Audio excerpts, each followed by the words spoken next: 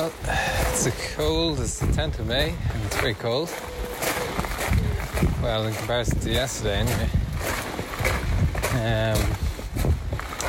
It's probably, I don't know, feels like about 5 degrees. Quite a big wind chill, and I'm out walking in the back garden. It's Sunday. Oh, the radio's playing. I better turn that off.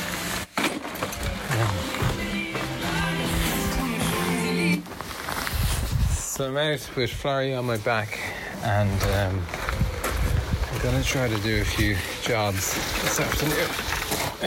Been a slow day in the garden because of the weather, and I don't know, because it's Sunday and sometimes you need to rest. Okay, first job of the day is a nice one.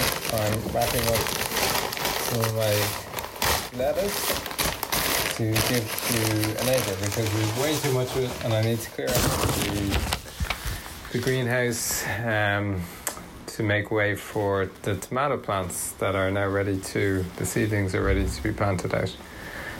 So these lettuce are Little Gem, so they're a Cos, and I grew them from seeds, and they flew up in the glass house with the heat, and I've been watering them about once a day, and I planted way too many. I think I've got 30 inside at the moment, and I just need to get rid of them because I need to get these tomatoes down as soon as possible, otherwise we'll just miss the season. So so that's what I'm doing first. And next job is got a big bag of mulch in, about half a cubic metre of mulch about a week ago, and I need to move it into the back.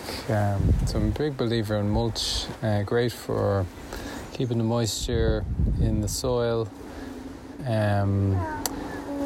It also keeps the weeds down. It seems to heat up the soil a bit in the winter, in the colder months, and when it breaks down, it improves the what do you call it, like the texture of the soil. It introduces more organic matter into it, so it sort of breaks it up, allows air to move through the soil, which is very important. So I'm going to bring that down here. I've created a little bin for the mulch, and as I need it, I'll then be able to just go to my bin and take a wheelbarrow, and big believer in mulch.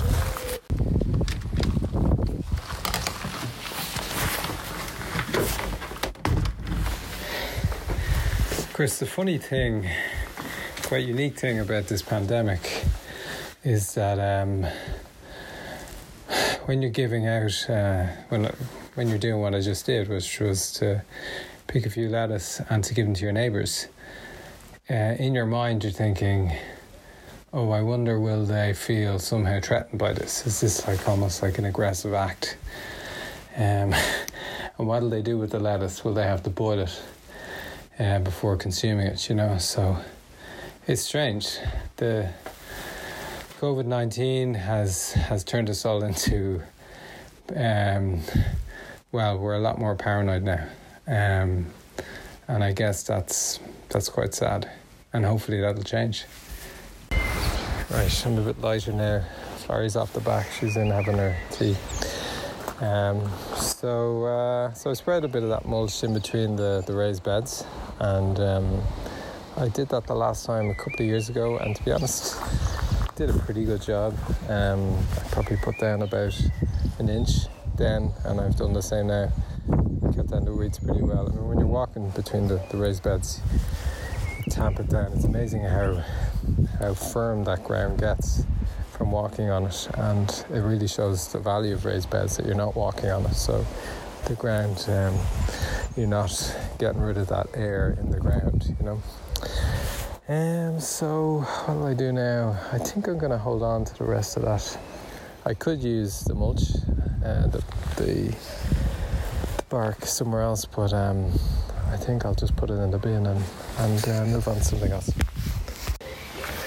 I'm back in the shed, and I've just finished one of the more not very pleasant jobs in the garden, picking up Lenny, our dog, our miniature schnauzer's shit.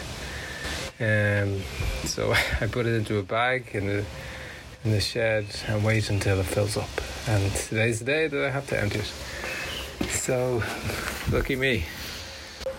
You know, when I'm out here in the garden, I hear a lot of birds, and I see a lot of birds, and I see a lot of insects. And when I'm out and about, you look up and you see the beautiful trees.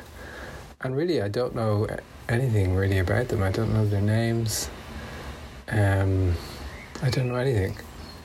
And it's one of those things that you imagine when you have a kid. You'll start, explaining what this tree and this leaf is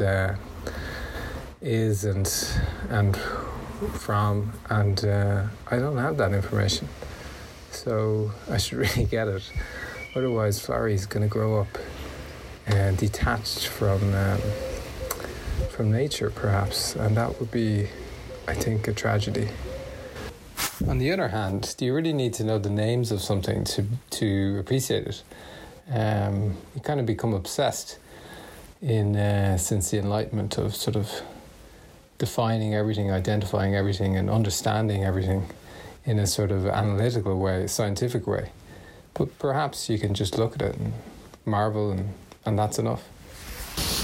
So I'm in the glass house now, and I'm beginning to transplant the tomato plant seedlings into the raised bed that's inside the glasshouse. And I've encountered one of those problems that I often encounter in gardening, which is that I sowed a lot of seeds, and I did label them in seed trays, but then I transplanted them, the ones that were doing well, into pots. And in a lot of cases I didn't label the pots, so I don't really know what they are. But what's come up is that I've planted two types for Mazkotka and what are they called? The Sun Golds. And I've just realised they're both cherry tomatoes.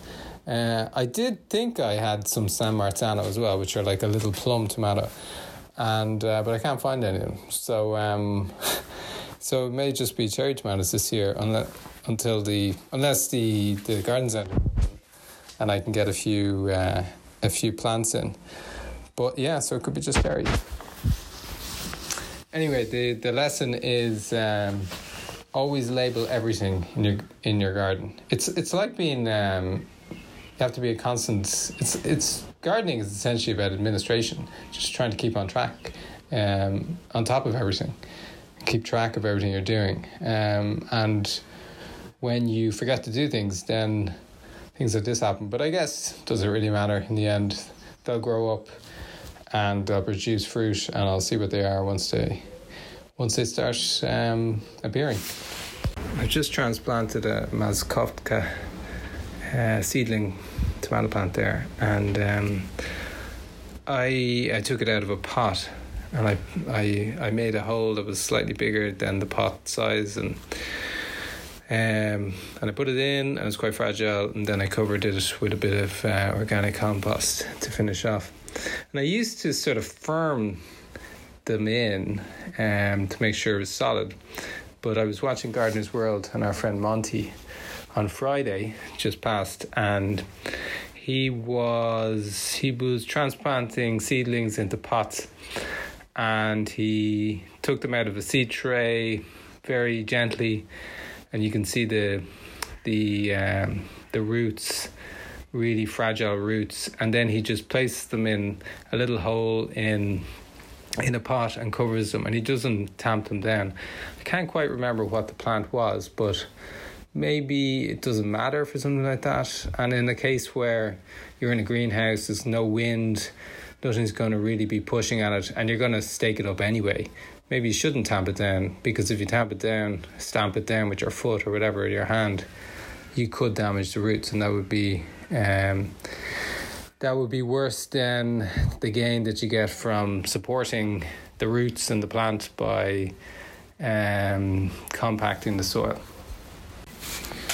I've just planted another Mazkotka tomato plant there, and the interesting thing about tomato plants is you can, and you possibly should, plant them quite deep, so you don't you take the seedling out of its pot, or you take the seedling and the soil out, and then plant it in the ground. And often when you're doing that with other plants, you would make sure that the level is the same as it had been when it was in the pot. But you tend to cover the stem of a tomato plant right up to, even beyond its first set of leaves. And that's and the reason is that the roots will come out of the covered stem. And you can even do crazy things like you could plant a tomato plant horizontally and cover the whole stem and maybe just protrude the end of the leaves, and then you will have shoots that will come out from the side of it. And so you'll have this strange sort of structure where you'll have numerous side shoots that appear to be different plants, but in fact they're all from the same rootstock. As I'm in the glass house, I might as well check out the rest of the plants that are in here. So I grew a lot of basil seedlings from seed in a seed tray, and I transplanted them into fairly large pots. Well, not very large, about 1 litre pots. About 2 weeks ago maybe, and they're pretty decent size now, but I've noticed a few days ago that they're kind of yellowing a bit, and I looked it up, and I think possibly I've been overwatering them, so I'm going to leave them for a bit. They're still quite damp. I'm not going to water them. Apparently you water them when the top 2 centimeters or so of the soil becomes dry, and I definitely have been ordering them more than that. What else have we got? So I pricked out a few Tokyo hot chilies just yesterday, and there's 3 of them, and so it'll be interesting to see how they got on. I have 2 dahlia cuttings. I did 3 previous ones. 2 of them did well, 1 of them didn't. So it'll be interesting to see how they go. And Lena has planted a few sunflower seeds just from the packs you buy in the shop. And we planted 12 of them so far. 3 are up, so it will be interesting to see how they go. And speaking of those dahlias, the one I took cuttings from about a week ago, I'm going to put them they're in like half-litre pots, I'd say. At the moment, I'm going to put them into bigger pots, probably, 2 litre, is it 2 or 3 litre pots? So I've got a show and tell, and I've got a Verone's obsidian. And I have mixed up mostly organic compost. I'm using Living Green, the brand, put in a bit of grit and some vermiculite. The grit and vermiculite should help the drainage of it. But to be honest, I don't really know what I'm doing with those mixes. I don't know. I really need to do some sort of course or something to work out what the mixes should be.